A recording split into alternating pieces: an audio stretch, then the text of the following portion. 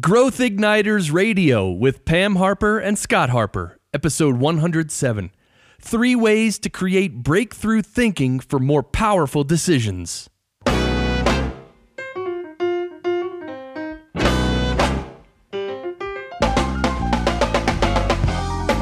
This episode is brought to you by Business Advancement Incorporated, enabling successful leaders and companies to accelerate to their next level of success. On the web at businessadvance.com. And now, here's Pam and Scott. Thanks, Chris. I'm Pam Harper, founding partner and CEO of Business Advancement Incorporated. And right across from me, as always, is my business partner and husband, Scott Harper. Hi, Scott. Hi, Pam. And as always, it's wonderful to be joining you again for another episode of Growth Igniters Radio with Pam Harper and Scott Harper. And if this is your first time listening, our purpose is to spark new insights, inspiration, and immediately useful ideas for visionary leaders and their companies to accelerate to the next level of growth and success. So, Pam, what are we going to take on today? 3 ways to create breakthrough thinking for more powerful decisions. Okay, always a good thing. As the year is unfolding, what we're already seeing is that it is a dramatically different place. Right. We're going to need to make more powerful decisions. And that means not just thinking incrementally, it means taking a radically different approach to respond to all of these changing conditions. And that's breakthrough thinking. The issue is that we have cognitive biases that tend to get in the way of this kind of thinking. Right. These are tendencies towards habits of thought or mental illusions, kind of analogous to optical illusions, that can lead us astray sometimes. Now, you read a book that is called The Undoing Project, and that's very apt, because to create breakthrough thinking that leads to more powerful decisions, we have to undo a lot of the biases that we've acquired over the years. That's right. So, as you said, The Undoing Project, subtitle is A Friendship That Changed Our Minds. It's by Michael Lewis. He wrote Moneyball and The Big Short, so he's a really great popularizer of economic thinking. And this is about the friendship of 2 really amazing psychologists, experimental psychologists, originally from Israel, Daniel Kahneman and Amos Tversky. And they collaborated together for over 16 years and created the foundation of what is now known as behavioral economics. So what did you like about this book, Scott? Well, this book was, in Lewis's style, very readable, and it really captured the idea of 2 very, very different personalities. Tversky was very outgoing, he was brave, he was a decorated soldier in the Israeli army.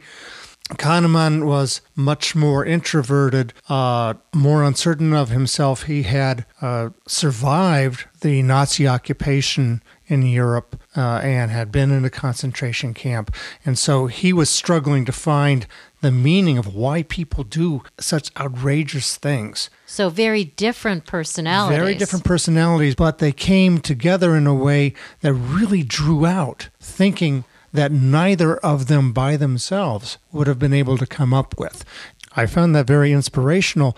And what I also was inspired by was the process that Lewis talked about on how they came about getting down to unraveling how people think that really leads them astray. And they started out by asking simple questions that had correct answers, but people almost never got correct. So our cognitive biases enter in at all different times. Right. And of course, at that time, the time that they were doing the research in the 60s, no one was talking about cognitive biases. They really were at the forefront of developing this concept. And in doing this, they created a foundation of why sometimes our intuition just doesn't work. Other times it does. And as you know, you can't take the scientist out of me. I love to understand why, because if you understand why things work the way they work, then you can do something about it. You can use that insight in unfamiliar conditions, in unfamiliar situations, and make better decisions and create the reality that you want to create in a very purposeful way. So we're going to take a quick break. And when we come back, we're going to learn more about some of the stories behind the why of the Undoing Project. Stay with us.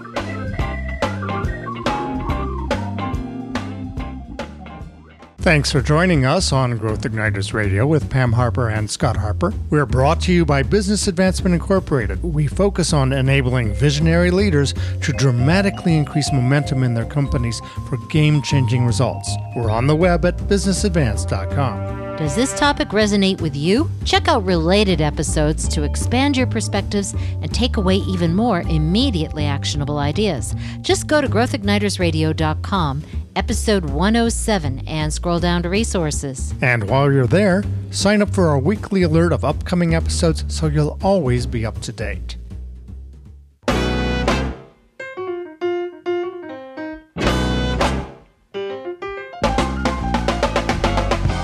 Welcome back to Growth Igniters Radio with Pam Harper, that's me, and Scott Harper. Today, Scott and I are talking about 3 ways to create breakthrough thinking for more powerful decisions. And you can get resources for this episode by going to growthignitersradio.com, episode 107. So, Scott, we started out talking about The Undoing Project by Michael Lewis, right, which is a very compelling book. I've taken a look at it. You've read it in more detail than I have at this point. Let's talk about 3 ways to create breakthrough thinking through undoing some of our cognitive biases. Okay. Well, let's talk about the first one. Okay, well, first off, since Kahneman and Tversky did their research back in the 60s, other people have picked up on it, and now you can Google cognitive bias, and there are over 100 different types. That's right. Now, some of them I am a little suspect of. If you go to Wikipedia, you see some that are just weird. But whether they're scientific or not, the fact is that we have a lot of biases, and we don't go around talking about, well, this is the monkey wrench bias and all of this. What's important is that we can recognize a cognitive bias when we experience it. And so in that book, what I appreciated about it was that he told stories. Yeah. And it's through our stories that we learn. And so just to represent one that comes up time and again, people frequently refer to this as pigeonholing, or putting people in a box. And the way that Kahneman and Tversky did their research was they would very frequently lay out little scenarios to people and then have them make choices for answers. And one of them, very famous example from one of their best papers, was what became known as the Linda question. And I'm going to read this from page 324. And the question was framed, Linda is 31 years old. She's single, outspoken, and very bright. She majored in philosophy. As a student, she was deeply concerned with issues of discrimination and social injustice, and she also participated in anti-nuclear demonstrations. So then they asked questions about, to what degree does Linda resemble the typical member of each of the following classes? And they gave several classes. One of them was that Linda's a bank teller. Another one was Linda is a bank teller and is active in the feminist movement. And how likely are each of these things to be? And to their amazement, and they did this experiment multiple times in multiple ways, what do you think that the majority of people said Linda was? Oh, well, I don't know. You tell me. Well, the majority said Linda's a bank teller and is active in the feminist movement. Now, the fact is that if you just look at probabilities, the probability of being Linda's a bank teller, okay, that's possible. That is. Linda's a feminist, that's possible. That's you possible. take the two of those together, though, and just statistically, they are less likely, because Linda is a feminist bank teller is entirely encompassed in Linda's a bank teller. Okay, so what you're doing is you are looking at the characteristics of this person and saying, well, she has to be that. And it's not logical. It may not be logical, but it is understandable. Right. So this is very interesting, Scott. Why did this happen? Why was this pigeonholing happening? Okay, well, in Tversky and in Kahneman's research, they came up with the concept that people create mental models based upon experience. And, often, we see this and this is the cause of that, or this is related. And the relatedness is what can trip people up. And so in this Linda model, they describe someone who would have maybe some of the typical characteristics of a feminist.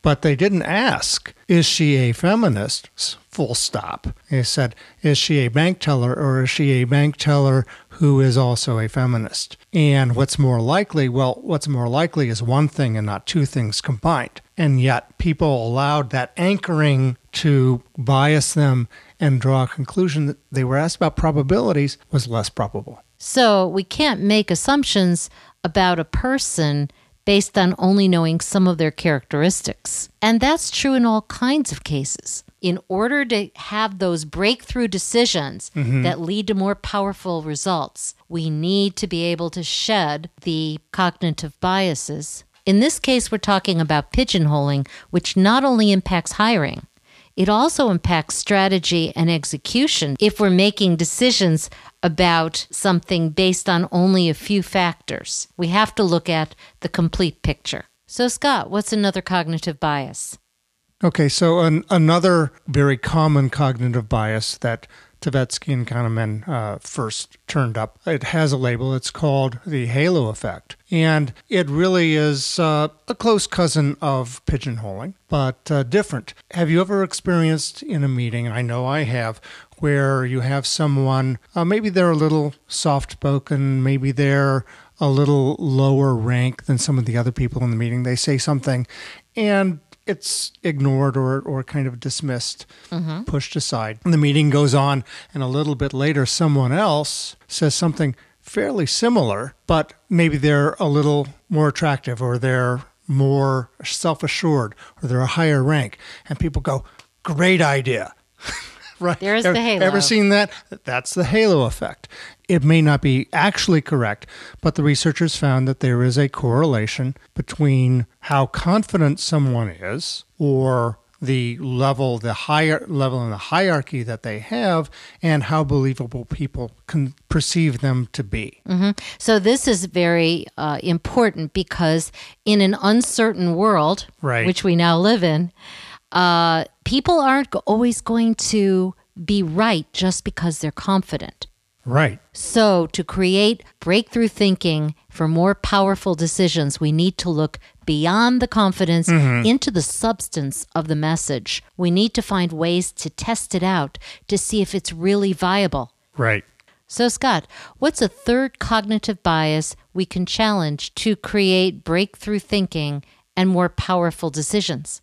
Okay, another one that Kahneman and Tversky made famous was what has become known as the availability bias. And that is that what we can remember easily can really color the decisions and the conclusions we make. One of the early questions they asked was, for any given consonant, say R, is it more likely that on a page of a book that you're going to find more words with R as the first letter or as the third letter? And other consonants as well.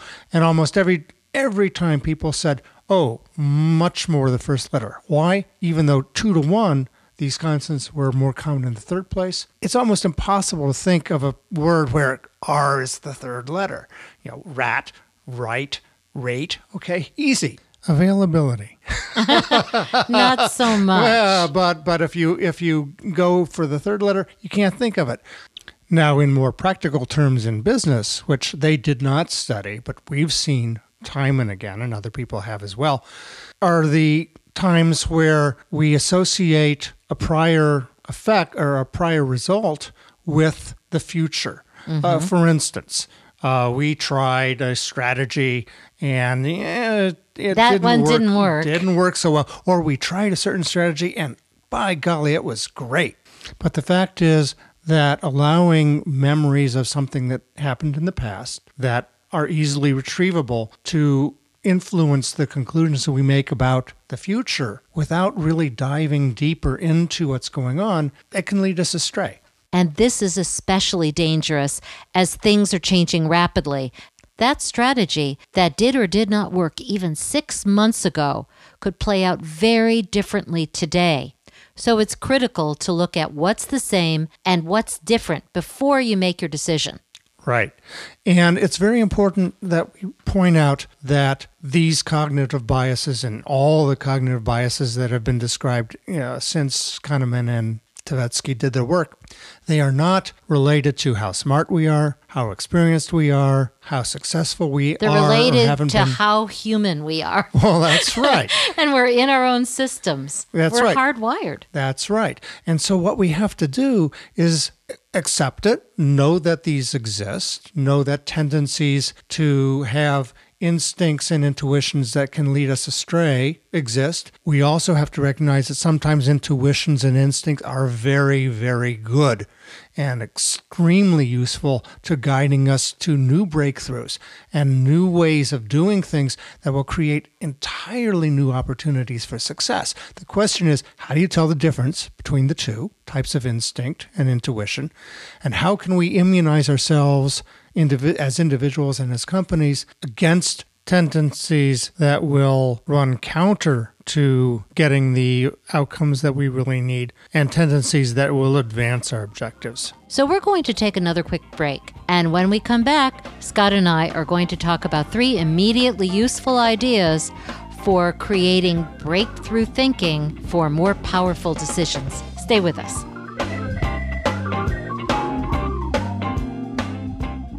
You are listening to Growth Igniters Radio with Pam Harper and Scott Harper, brought to you by Business Advancement Incorporated, on the web at businessadvance.com. So, Scott, we are now entering our 3rd year of Growth Igniters Radio with Pam Harper and Scott Harper. That's right. It's almost exactly 2 years ago that we started the podcast series, and we're so glad that we're getting more and more listeners all the time. So if you've been finding this series valuable, would you help us spread the good word?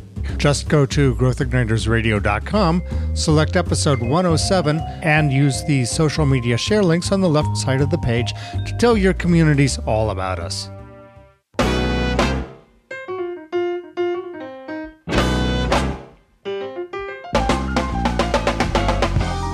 Welcome back to Growth Igniters Radio with Pam Harper and Scott Harper. Today, Scott and I have been talking about creating breakthrough thinking for more powerful decisions, and we're doing it in the form of shedding our cognitive biases. We're going to talk about 3 immediately actionable ideas for putting the concepts we discussed in the second segment to use. The first idea is to test out whether you have a cognitively diverse group of people around you or a network of people who can help you identify if you're being influenced by cognitive biases. So, for instance, are there people who, if you are a quick thinker, who do you have around you that you can tap into who slows things down a little bit and is a little more analytical? Mm-hmm. Or do you have people in your network who see the signs of emerging trends and opportunities? That's great. Who do you have in your network who also sees the signs of long-term threats and imminent dangers? And who would you have in your network that can project out some of the practical implications of mobilizing these decisions? And who do you have in your network who can talk to you about the cultural implications of whatever that decision is? The point is that the more diversity you have in a group of people that will talk to you and each other, frankly and openly, the more that each of your individual biases will cancel out and you will come to a more robust idea of what the best breakthrough ideas really are that can be moved forward and elevate you to that next level of success. Exactly. So a second immediately useful idea is now more of a responsive kind of test. Mm-hmm. In other words, when people push back at you, how do you respond? Do people push back at you? That's the first question. Because if they aren't, if you're not getting people questioning and asking questions, and you're not questioning them, then you ask yourself, well, have I created a environment where the type of conversation that is going to surface cognitive biases and test out implications and say, okay, well, this is a great idea. What's our evidence for this? What's changed and what's the same? And, not just reaching into, well, that worked, it's going to work again. That's the question. Are you having those conversations, and how are you reacting to them? It all comes down to creating a safe environment for people to push back. And you do that by modeling, asking questions, and listening to the responses. And it's that productive give and take that raises the level of creativity and more powerful decisions. Right. And by modeling this open conversation with your own network and community, you actually create an environment which propagates it through the entire organization. So, Pam, what's a third practical piece of advice that people can use to put these ideas to work? The third thing is to make sure that these kinds of conversations are happening on a regular basis. Okay, so it's not just an occasional thing when we're doing a strategic retreat or something like that. Not at all, because the world is changing so rapidly that we need to have these conversations come up. Where are the opportunities? Where are the dangers? How can we make things work even better? And what's the evidence for our decisions? And how can we really get a feeling that we're not being beguiled by some cognitive bias that could lead us astray? There's no exact recipe for this. Every organization does it differently. Right. But the criteria is that it's regular, that it's frequent, that there's a lot of give and take, and that it's working. That's the real test of the whole mix there. So, Pam, do you have any final thoughts on challenging cognitive biases, changing our minds to create that breakthrough thinking that we really need to get to the next level? We can't completely undo our cognitive biases. There are too many of them, and we're hardwired. However, we can accept them, and we can find ways to outsmart them. Aha, right. The more we ensure that we've built a diverse network and community that can communicate with us in different ways, the more likely it is that we'll be able to break through these cognitive biases and create more powerful decisions. Thanks, Pam, and thanks to you out there for listening to Growth Igniters Radio with Pam Harper and Scott Harper. To get show notes and links to resources for today's episode, go to growthignitersradio.com and select episode 107. Until next time, this is Pam Harper and Scott Harper, wishing you continued success and leaving you with this thought to consider. What can I do, starting now, to increase the strength of the networks for myself and for the rest of my company that will challenge cognitive biases and create the thinking we need to break through to even higher levels of success?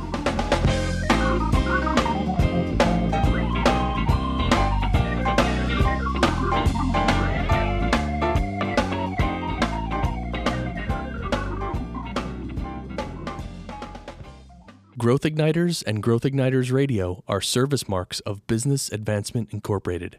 All Growth Igniters Radio episodes are copyrighted productions of Business Advancement Incorporated, intended for the private use of our audience.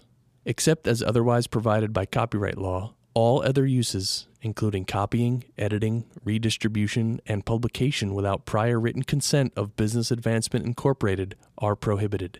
All rights reserved.